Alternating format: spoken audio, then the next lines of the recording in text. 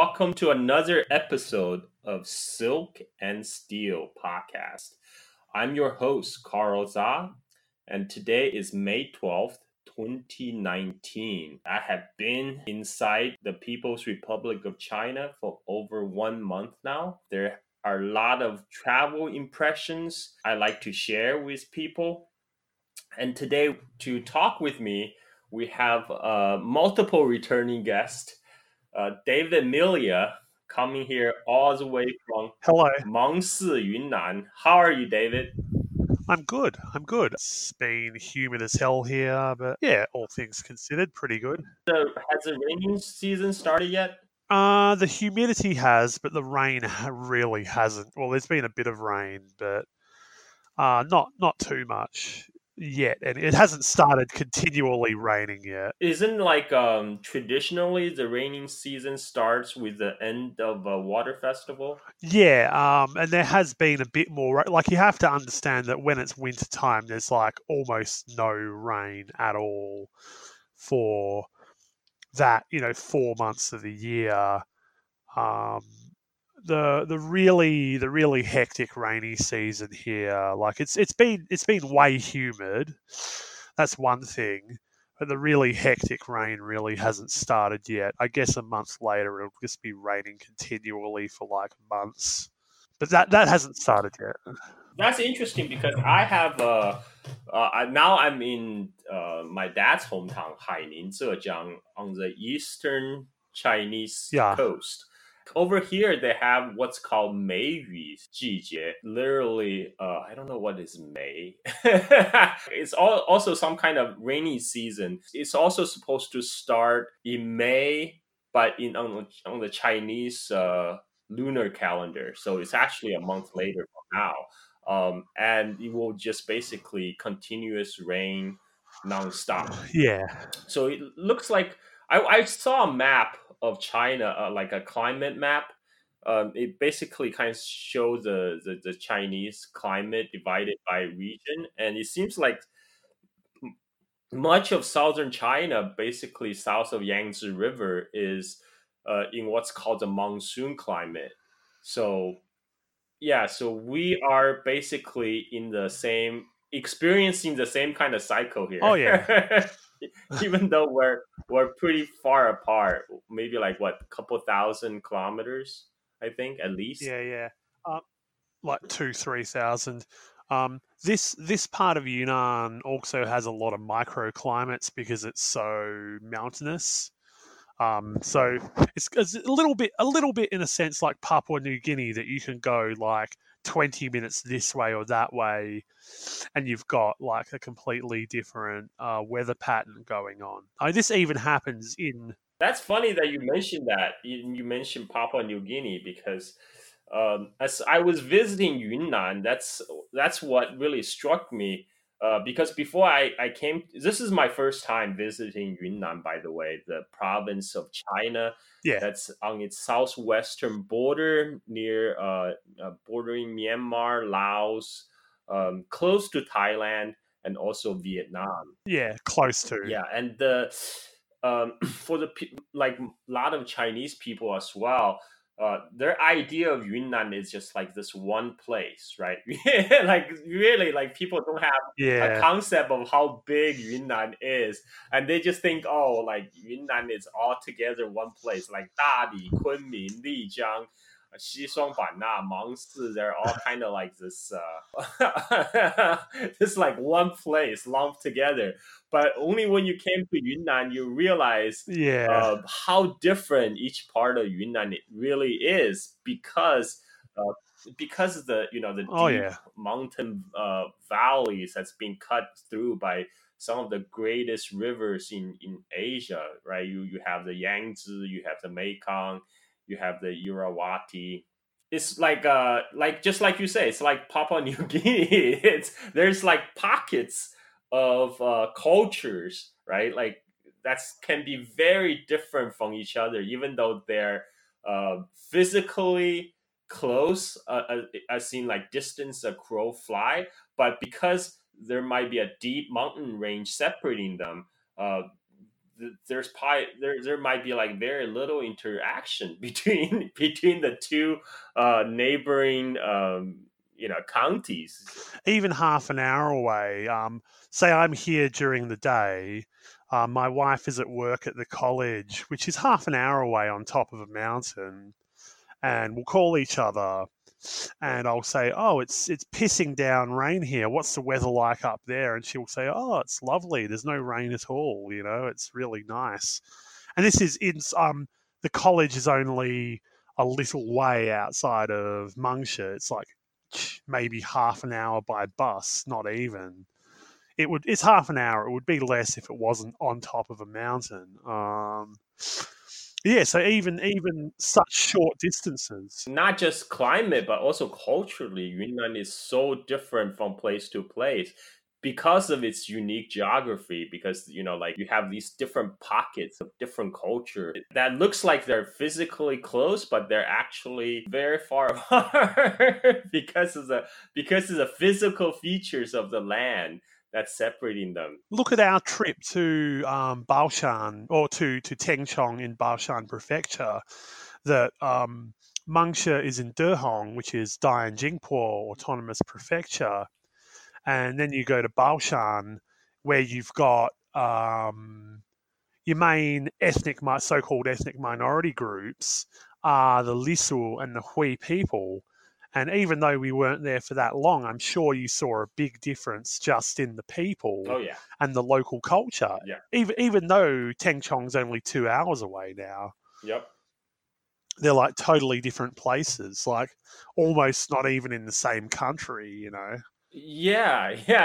I mean, like that's really surprising part, and I even make the same mistake because when you talk about Mangsi, Dai, and Jinpo Autonomous Prefecture of Dehong, right? I always get it confused with Xishuang Banna because Xishuang Banna is also famous for its Dai culture, and Yeah, somehow I thought, oh, Xishuang Banna and Dehong must be next to each other, but it's not true.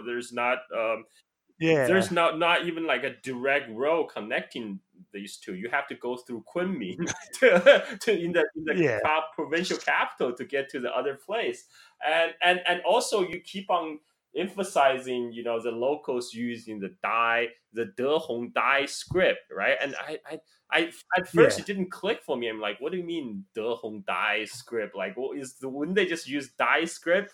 And only after I come to Dehong did I realize, oh, actually, the Dehong Dai uh, are a little bit different from the Dai language spoken in Xishuang Banna. I mean, like There's half a dozen Dai it's languages, yeah, and half a different scripts. yeah, and it's also because like Xishuang Banna and Dehong is actually separated by some big mountains, and then the local your Dai friend, your local Dehong Dai friend, um, oh god, I'm gonna butcher his name. Yeah, Yang Yan Yang Yan. Okay, Ang let's Tuan. call him Yang Yan. He said it's okay. We call him Yeah, Yang Yan. So Yang Yan said, yeah, told me that the Dai people in Xishuang Banna is actually closer to people cross the border in Laos, whereas the people yeah. in Dehong, the Dai people in Dehong, in Mangsi, and Ruili, they're closer in culture to people in the San state in Myanmar. Shan State, Yeah, yeah. yeah, Yeah. and Dehong Dai people also sometimes get called Chinese Dai, which is like I mean, like there's a certain amount of both groups informing each other. Like, the Dai here and Han people have had relations for hundreds of mhm, years. But it's like the people in Dehong get called Dehong Dai and not, say, the Dai people in Xishuang Bana, mm, which I've always found interesting. And we met some people from Xishuang Bana during we Water did. Festival, remember? And the, Yes, the the clothing is like still Dai, but different. very different Yes. to Dehong Dai people's like holiday clothing. Yeah, we talk about this on our scooter ride through Mangsi. That even in China, right, Xishuang Banna kind of took the spotlight, right? Because Yeah, everybody, when people talk about Yunnan, they think of Xishuang Banna. They think about the Dai culture of Xishuang Banna. But whereas very few people know about Dehong or Mangsi. I mean, the first time I heard about Mangsi is through you. yeah, I literally didn't know Mangsi existed before have known you. yeah. That was in 2000, end of 2017 when we started Yep, talking, yep, and you I think I posted some link to East is Red, and you'd said something about, oh, like I loved the scene with the women coming down from the mountain and blah blah yes, blah. And yes. I It was explained to you that's the first day of water festival here in Dehong, and you said, yes, I've never had anyone who's been able to explain that scene to me in those terms, yep. and you were quite surprised. And that's when we started talking about Derhong and Mungsha and so on and so forth. Like, Yeah, I mean, uh, another surprising thing talking to Yang Yan is that a lot of the Dai culture associated, well, a lot of the culture associated with Dai people in China that people tend to group with Xishuang Banna actually originated in Dehong. It's like yeah, it's like kind of a cultural appropriation that like all the all the between different Dai groups. Yeah, yeah, yeah, and just because Xishuang Banna got such a big name recognition in China, and one reason for that is because um, part of it is because it's recent Chinese history. We talk about this as well when we're doing our scooter ride. For example, during 1970s, 1960 and 1970s, during the Cultural Revolution, a lot of the Chinese youth got to send down to the countryside. Some of them sent to the borderlands. Many of them got sent to Xishuang Banna. One of them is my uncle from my mother's yeah, yeah. side, and You said their about job. him, yeah, Yeah, basically at the time, the Chinese government realized, oh, we have a growing urban population, and we can't. We have trouble feeding them all. And at yeah, the time, the Cultural Revolution is really chaotic. There wasn't too much industrial activity going on in the city, so they decide the solution is sent to all the youth to the countryside where where they will work in the farms. And in the case of Xishuang Banna, they because that's one of the few places in China the climate is suitable for growing rubber.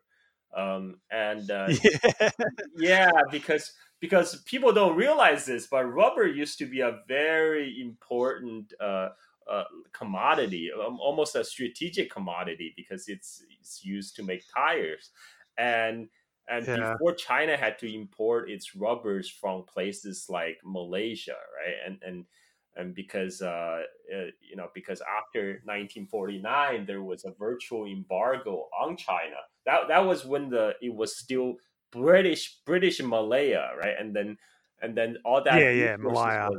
was cut off from China, and the only place that had sizable rubber plantation at the time was on Hainan Island in China.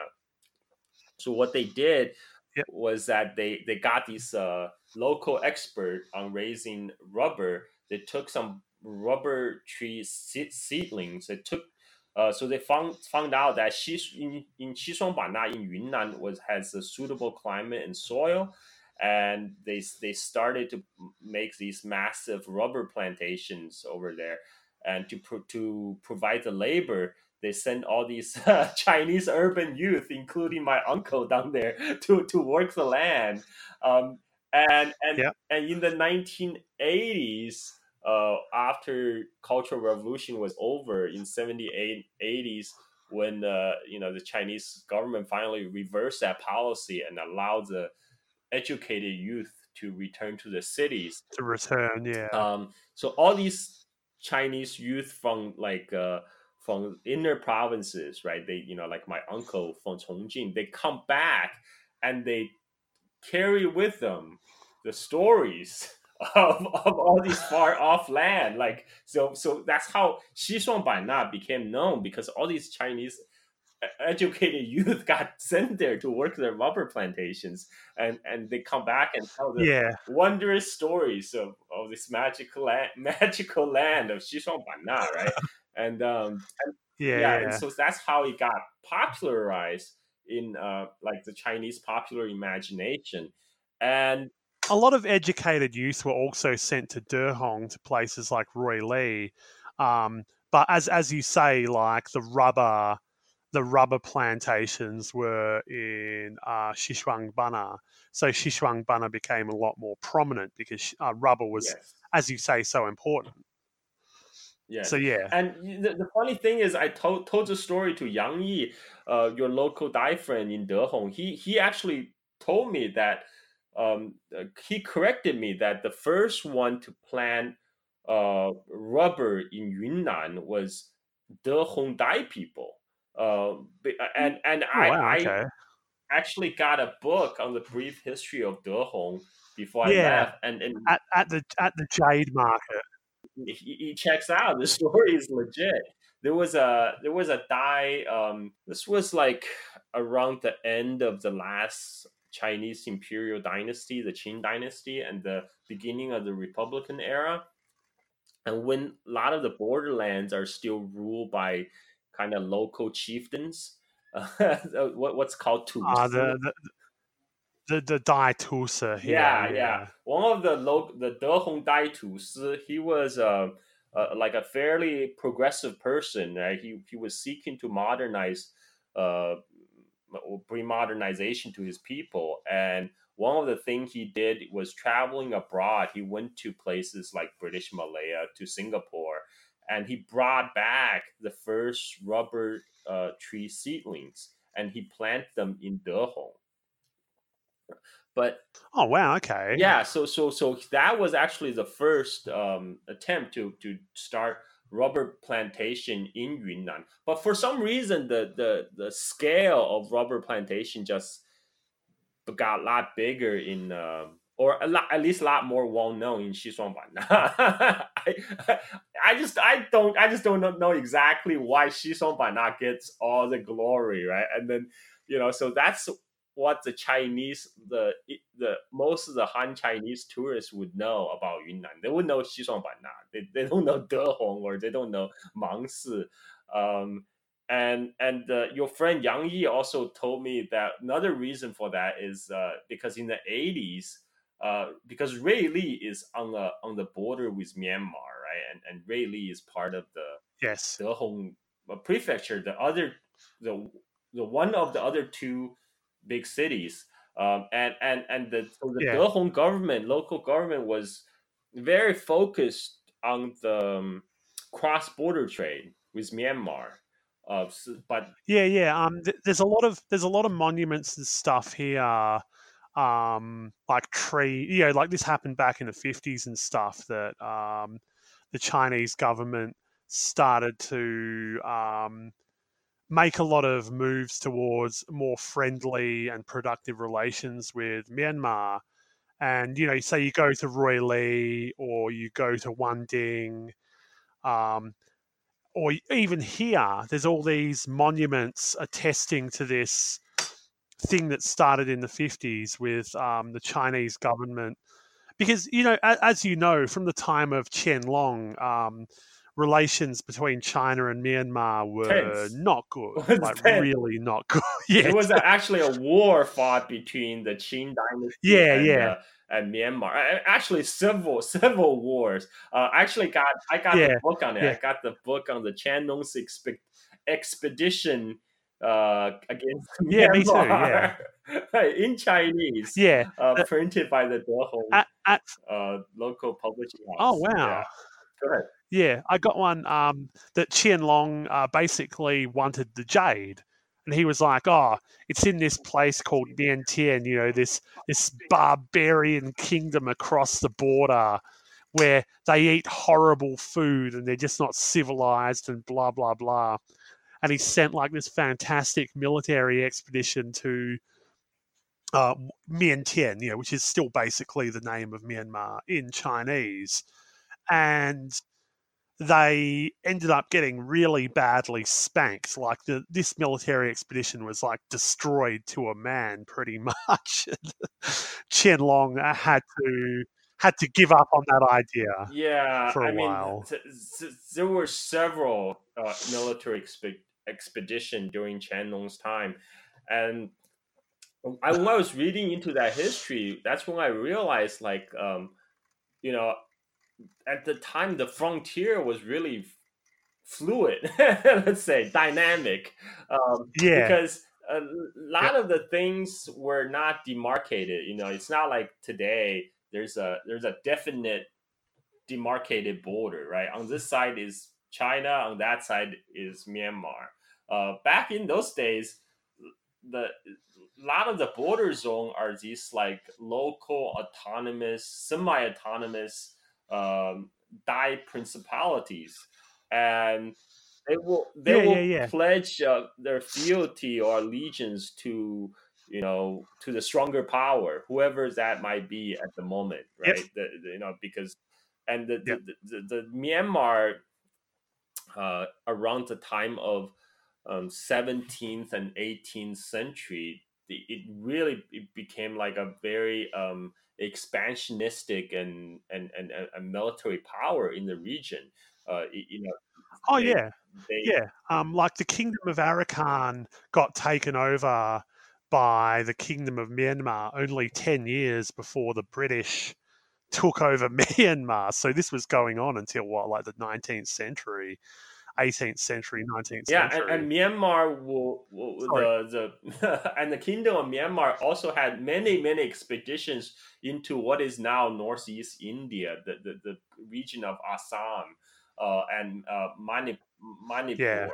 I mean, all these areas also populated by, now it's part of India, but back then all those other regions, Manipur and Assam, they're all populated by like Thai dominated principalities, Yeah. that so Myanmar is trying to militarily dominate all these regions, including the Dai areas in Yunnan, right? That traditionally pledged their fealty to the Chinese imperial court, and that's where the conflict comes. Yeah. To the Yeah, so Qing. that's where the conflict comes in, and also whereas from the Chinese perspective, the border was always a little bit fuzzy because they're not they're the one there are parts that clearly has been pledging their loyalty to China for a long time, like Xishuangbanna, Dehong. But then there are other parts that's kind of in the middle. It's like a lot more ambiguous because those are like a lot of the Dai principality in the Shan state. They would sometimes pledge loyalty to Myanmar, sometimes to China, Yeah. and from the Chinese perspective, oh, that's all Chinese, but on the ground is a lot different. And the reality was Yeah. Myanmar at the time was a rising military power, and like the channel was very um he was full of himself because he feel like, well, I'm the sovereign of a very strong empire, but he doesn't Yep. realize that um that does not necessarily translate into military dominance on the ground, because the Everywhere. local Yeah. troops from Yunnan just weren't up to the task, just weren't up to the par. They had a lot of numbers, but often the problem is the supply, because as you would know, the transportation has always been difficult in Yunnan until very recent Oh yeah. times. you have to climb many mountains, mountain ridges, many rivers. From traveling to Mangsi to Kunming used to take what, like many, like how many hours of bus ride? Like 14. The bus ride until 2016, 2017, it was 12, 13-hour bus ride. Now it's only an Yeah. 8-hour bus ride. And that's with all those ridiculous tunnels going through the mountains and stuff. Like, yeah, we went through a I few of took those on that the way bus to ride on Renli. my way to Kunming because I thought I wanted to Yeah. experience an overnight bus ride on those sleeper bus. On the hindsight, that might not be the best choice because the bed. I shot a video of it and posted on Twitter. The sleeper bus in Yunnan is not the same as those sleeper train because the bed is just half as narrow, and so I can barely. Yeah, it's I'm 180 centimeters and about 85 kilo, and for me it's just a very narrow yeah. squeeze, right? And like into that space, if anyone who's Yeah. slightly bigger than me is gonna have trouble. Uh, I I did that for 13 hours and I'm taller and heavier than oh you yeah, are. It was like sleeping on a park bench, yeah. basically. I mean, I've slept on park benches before when I was younger and drunker, but Yeah, nothing not like not like that, on a I must rattling say. bus on a 14 hour ride. So anyway, so the problem with the Chandong's Yeah, expedition in Myanmar is like a lot of time the military campaign is about logistics, and the logistics to have yeah, expedition to Myanmar is very demanding. I mean, to send supplies and grains and troops over that long distance, over many mountains and rivers. I mean, Chandong seriously underestimated that task. And literally, one of the expedition he sent to Myanmar like ran out of supplies. They actually struck deep inside Myanmar territory. They were close to at the time the Myanmar capital, what it would be now Mandalay. Then they ran out of food. yeah. and then it was a long slog back, and the Burmese quickly followed because they sensed weakness, and and eventually they caught up to retreating force and wiped it out completely. It became such a disaster because of it. So Yeah. And reading about what Qianlong actually took to Myanmar, it was a lot of crazy stuff like cannoneers, musketeers, like all these big, heavy, cumbersome, like siege pieces and shit like that.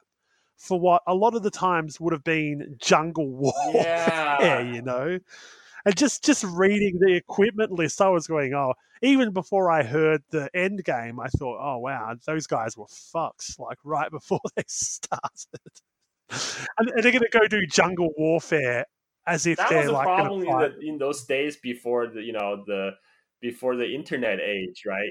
It's really hard to get the facts on the ground to the Yeah, commander. In this case, armchair general Chen Long, right? He's literally thousands and thousands of miles yeah, away or kilometers away in Beijing, and he was. And Chen Long was such a microman. Like I would not want Chen Long to be my boss. I mean, he was such a micromanager.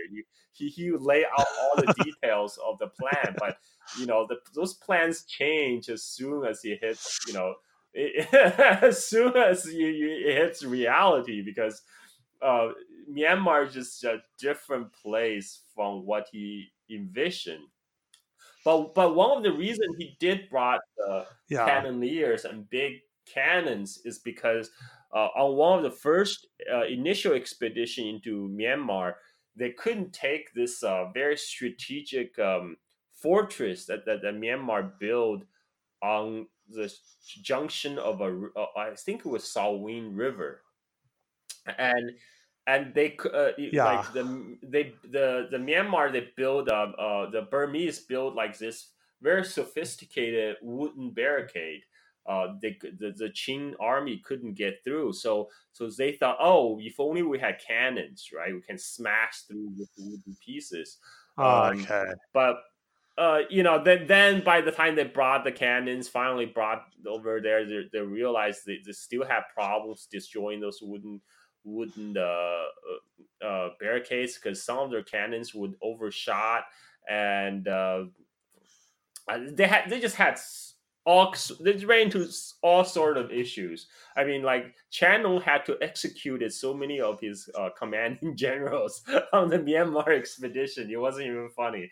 But yeah, I well, read about anyway, that enough too. about Yeah. Channel's expedition. It was this episode is not Yeah. about him. I'm sorry, folks. We'll have to do another episode on that. But He yes, he yes, would he would be yes. But happy though. the in Go the on. in this days though, I mean, the infrastructure wise, it really has improved a lot, and it really improved a lot in the very recent years, because in our drive to the Myanmar border in Raili, we saw all these concrete pylons being built in the mountains, and the tunnels being dug for the new high speed rail, right? Um, well, basically, they're extending the high speed rail right out to the edge of China, which is Roy Lee. And the Dehong airport is in Mengshi. It would make more sense actually to have it in Roy Lee, but the Chinese government goes, well, right across the border, there's war, there's civil unrest, there's all this stuff going on. It's a bit safer to have our our airport in Mengshi, which is a few hours away from the border, and then we can simply, Because several years ago there was a case where um, the Myanmar Air Force in in one of its expedition against the local ethnic militias in northern Myanmar, they threw a bomb accidentally into the Chinese side of the border, and that as recently as a month ago, go ahead. there was fighting between the Tatmadaw and I think it was the Kachin Independence Army in whatchamacallit. You know how Roy Lee is halfway across the border and the other half of the city is in Myanmar. There was actually fighting between the Yeah. Tatmadaw and the KIA, like right outside that city that is bisected by the Chinese border. So yeah, Oh it was wow. that close. Like pretty much when we were there was fighting like just outside of Roy Lee between the Myanmar army and between the KIA. Yeah, totally. So Damn. I think it's a good idea. Oh, by the way, I the KIA probably should think of a better acronym. Yeah, killed in action. Yeah, very good. Anyways, yeah, I mean, but it infrastructure wise, that's one thing I'm like really impressed on my this last visit to China, because I always hear about read in the news report about all these infrastructure China is building, but when you are actually Yeah. here, you see it, yeah, being built out, and you see like compare, especially compare to the knowledge you have about what it was in the past. It's very impressive, because I my parents, right, both my dad and my mom, they were posted to Kham, which is like this Tibetan region in western Sichuan, that's culturally Tibet, on the Tibetan plateau, but for various historical reasons, it was made part of Sichuan province since basically the Qing dynasty. and when my it has a very it has kind of a similar geography to some parts of Yunnan because it has this deep mountain gorges cut by river rushing out of the ravine, and then you have all these hair raising roads that make these hair raising turns in those basically on the side of the cliffs, right? And then I remember when I was 3 years old, I went with my grandma. We took a bus to see my parents, and when the bus stopped on the side of the road, I was just I was a curious child, so I climbed over to the side of the bus to pick Oh my some god. flower, and just as soon as I reach out to grab the flower, I realized like half my body is hanging off the cliff, and on the cliff below, I can like it's really far way down, and I can see like deep down there's a river flowing, and you can also see like the carcasses of the cars and trucks, wrecks of cars and trucks that had previously fallen over. Yeah. I mean, it's a very stunning landscape, but it can be also very Yeah. scary, and that's like what Yunnan was like Yeah. Yeah. Yeah. too, until very It very still recently. is a And lot of places. Like that's what my trip from here to Kunming was like in the middle of 2012. That there's all these like basically what amount to dirt roads, and you look over the side, and it's maybe 500, 1,000 meters down, and every so often you see like wrecks of cars, wrecks of trucks, wrecks of buses, and it's really dark. yeah, that's what's so impressed about what really impressed me about my China trip this time, because I my last trip was Yeah. 2010, Wow. right? And now it's what 9 years, and every time I come back and just see such a huge improvement. And the thing you talk about, the bus to Kunming, right? I took that overnight bus to Kunming this time, and it was pretty smooth ride. Like uh, the road were paved. Yeah. There were many tunnels, so it doesn't do all those crazy turn Hairpin around the turns. cliffs Yeah. anymore. Yeah, it just goes through Yeah. straight through the Yeah. mountains, and even on our travel to the border in Rayleigh, we saw that too. Like there's these like 4 kilometer, 5 kilometer, nearly 5 kilometer Yep. tunnels 5 kilometers. into the mountains, and there are like many of those tunnels, and the road were Yeah. beautiful. The road were nicely Yep. paved. um I mean, and this is like really far off corner of China, right? It's It's like the edge. um There's no yeah, more. There's no yeah. more China beyond. Like on the Yeah, because when we went to Rayleigh, right on the border wall between Myanmar and China, there was a stone that says, I think, 天涯地角. Literally, it means the edge of sky and earth, right? Which in Chinese term means this is it. yeah. This is the end of the Chinese territory. Yeah. This is you fall off the edge from here. Yeah. And then there's little kids throwing water balloons over the wall.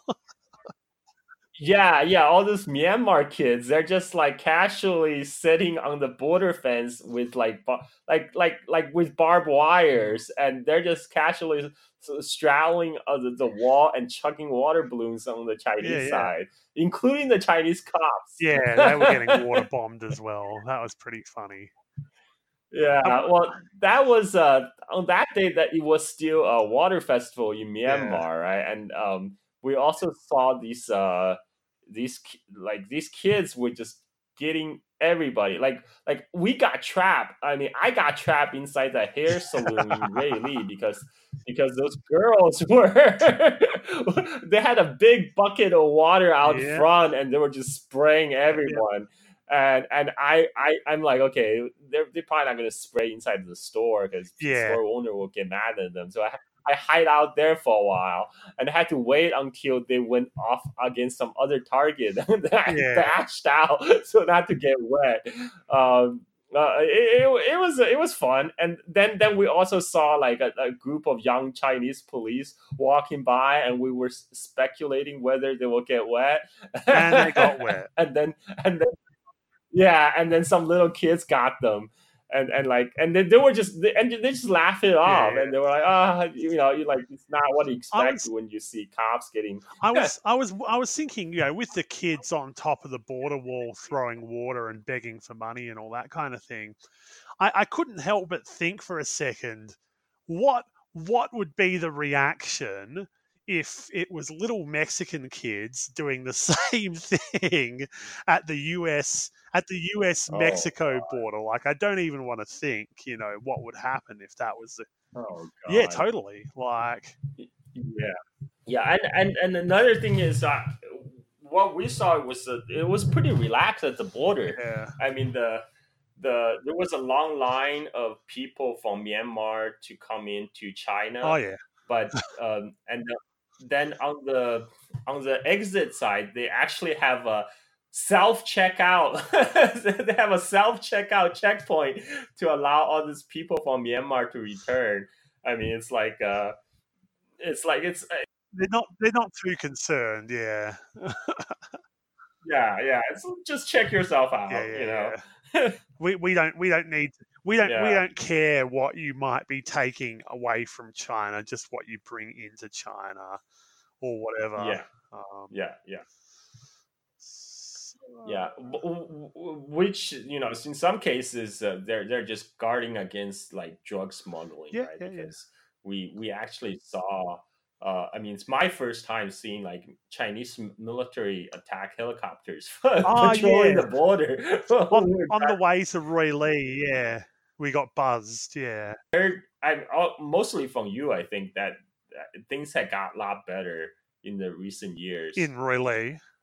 a lot calmer. Well, Yeah, in on the Rayleigh. Roy Lee side of the border, certainly, because I used to teach at De Hong Teachers College, which has students from all over Yunnan, and I had quite a few students from Roy Lee, and they used to tell me, and they're like, well, relatively innocent as like young Chinese students tend to be, and they were telling me, yeah, back in the day, like, um, drug selling and drug consumption was like pretty out in the open. That yeah, you would have cafes which were basically like foreigner bait, that people would go there and just sit around smoking up, and like no one gave a shit basically. And even like yaba selling opiates like Yeah, heroin, all this kind. It was all much more out in the open. And now, if you yeah. go to the right neighborhoods in Roy Lee, there's still like wall graffiti to the effect of buying heroin, buying guns, buying tracking device, like all this contraband. But it's been pushed like Hmm. way, way, way underground. Um, Yeah. a lot of the gambling has gone over to the Myanmar side of the border. A lot of people who cross the border are basically, they're not going into Myanmar, they're just going across the border to get their gamble on at nighttime. And even from Roy Lee, you see fireworks going off on the Myanmar side of the border. And I Yeah. asked my friend, "Oh, what are all these fireworks going off?" And they're like, "Oh, well, the gambling stalls on the Myanmar side of the border. When someone wins, they set off some fireworks to advertise their good luck, and to kind of, yeah, Wow. another winner, and this encourages people to keep going because there's like an apparent an apparent representation of their gambling success at this particular gambling stall on the Myanmar It's side. like an advertisement. Yeah, totally, totally. It's like it's Another advertisement. another winner. Yeah. Yeah. And yeah, but there's a lot more. Like the jade trade is still basically, it's legal in China. Even when you think about how the jade was mined, all the stuff in Myanmar. Once it crosses the border into China, it becomes a legitimate commodity, at least from the viewpoint of Chinese law. And that's jade is still a big thing, even through, I think, the jade market has been down of recent years, but the jade is still a multi-billion-dollar per year commodity, and a lot of that. Oh yeah, because it's like culturally Yeah, significant, and I remember Jim Rogers, a U.S. investor, like many years ago. I think back in '80s or '90s when he went through China, he said, like Chinese people value jade, so it's good to invest in some jade because when the Chinese get wealthy, the price of jade is going to go up. yeah. And We he talked was about that before. absolutely Yeah, right. Yeah, he was absolutely yeah. right. And the Um, and there's just so much demand, and I think like the slowing down in the J market might actually be related to kind of relative slowing down in the Chinese yeah, economy exactly. Yeah, recently. I don't know. You think that? I Yeah, do. There's a yeah. lot. This is something I wanted to talk about, like where Chinese spending is going now. Chinese governmental spending overall is down. However, during the previous era, a lot of government money was getting thrown around on all kinds of things. Like now, infrastructure building and education, these are areas where governmental spending has not diminished. In fact, it's might even be on the ups. They're still building a lot. Like a lot of new schools. This is what I see here, and other places nearby, and I kind of have to consider this as being a subset of China. Like if it's happening here, it's happening other places in China for sure. Oh yeah, definitely. I can confirm that because now I'm on the other side of China. And one of the things I have seen in Mangshi, particularly remember when we drove that to that new socialist Yeah, of village, Dai course. Yeah, of village. course. Um, so I see the same kind of investment in rural villages in eastern China as well, in Zhejiang. So now I'm in my dad's hometown, Hailin, Zhejiang, which used to be a small town outside of Hangzhou, Yeah, between Hangzhou and Shanghai. but But now, now it's really a medium-sized city, and it's yeah, really expanding very fast into the yeah. surrounding I, countryside. I, And I go ahead. oh, sorry. I have a friend here. He actually came through Mengshi in the late 90s. And he said, Mengshi as a city, yeah, not really. Like there was a lot of villages and towns that were sort of tenuously connected by roads that weren't very good at that point, blah, blah, blah. Basically, the Mengshi Valley was a loose collection of villages and towns and farming communities, but now it really is like a big, well, it's not a big city. It's only what, like 400,000 people, official people, if that. But it is a It's city. not a big city by Chinese standard. Yeah, Let's put it that way. yeah. In other places, it's a fairly fair Well, sized city. you saw the panorama of Mengshi from the Golden Temple. That it's basically filled Yes. up most of the valley now. I was surprised on my plane ride to Mangsi, Yeah, because before from your description, I always picture it to be like kind of this sleepy little town, right, in well, the near the edge of the jungle. And then I look out the plane, I'm like, oh my goodness, what is this? This is I see like high rise apartment buildings okay. like occupying like most of the valley. A lot of those high rises are very recent though. A lot of that stuff was not here when I came at the end of 2011, and there's more and more of that stuff. I'm like the Peacock Lake development, which we saw a little bit of. That was only finalised in 2016. Some of my colleagues were talking about they were going to get houses or apartments out there. And a lot of Wait, is that the abandoned real estate amusement park, or is that something no else? Peacock Lake. So say the direction we came to go to the Golden Temple. If you keep going in that Yeah. direction, it's Peacock Lake. Peacock Lake is on the other side of Golden Temple, and that's that real estate development out there is the Peacock Lake real estate development. Oh, it's over the hill. Yeah, it's over the hill, exactly.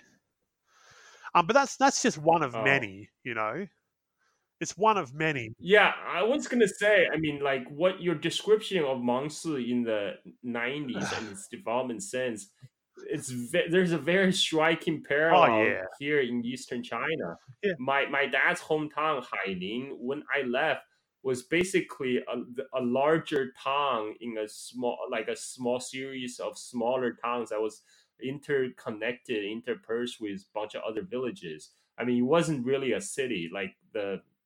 I remember my cousin pointing out to me like the first uh like over 3 4 story tall building in town, right? Like that was in 1990. And when I returned in 20 let's see, when I returned in 2001, my first reaction was like, oh, wait a minute, this is not a small town anymore. This is like yeah, taking shape of a city.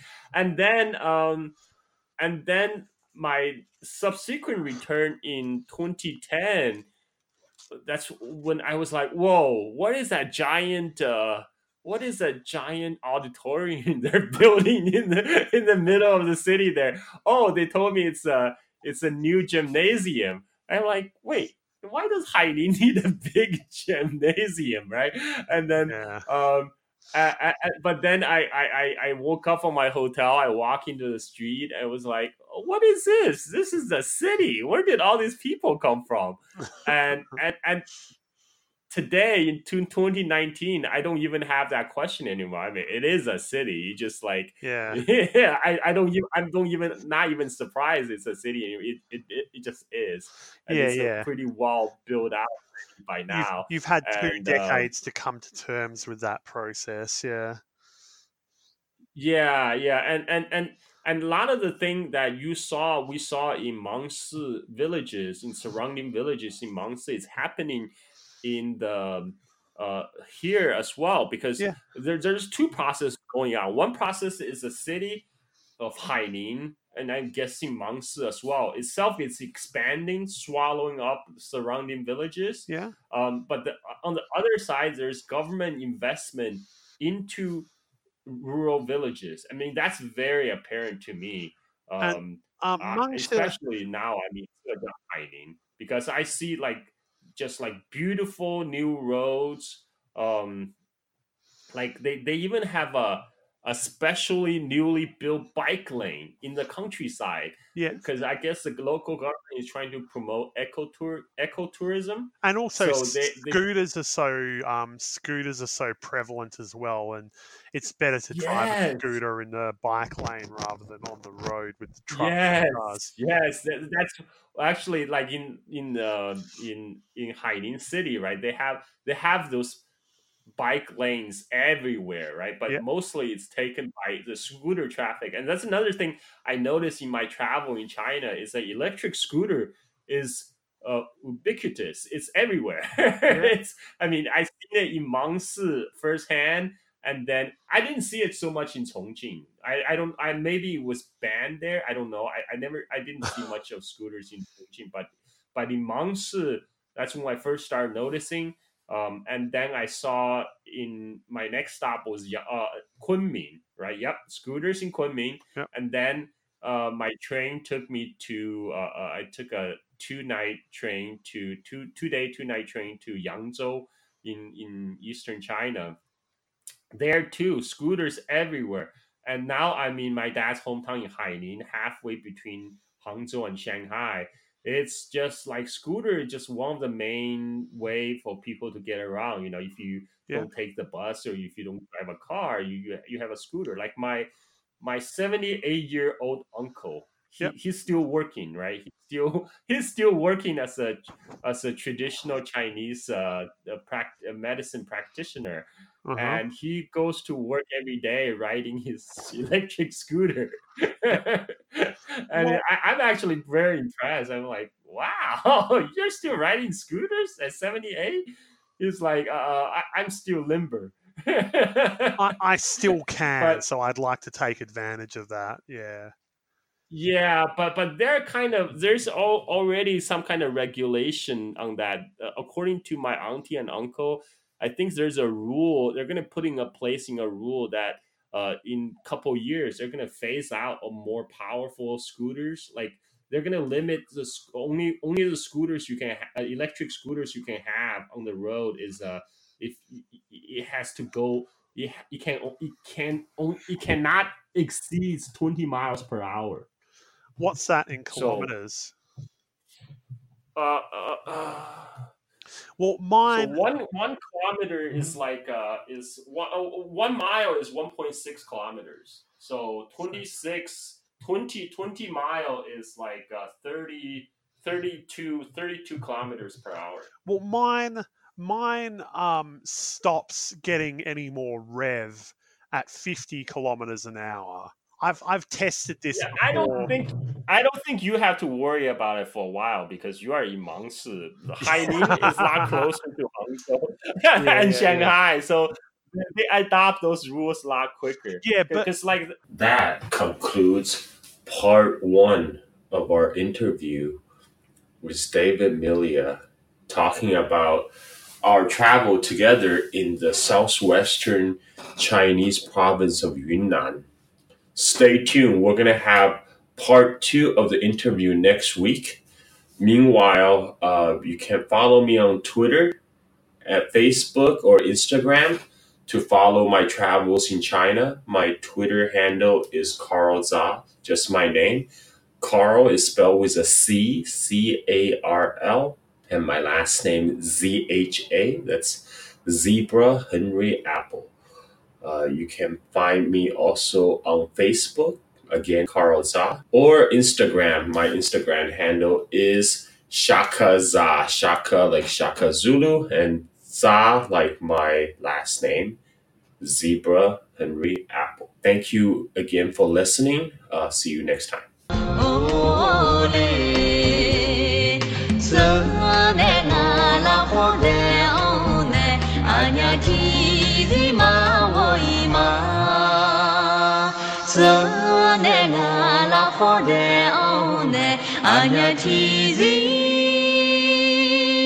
Ma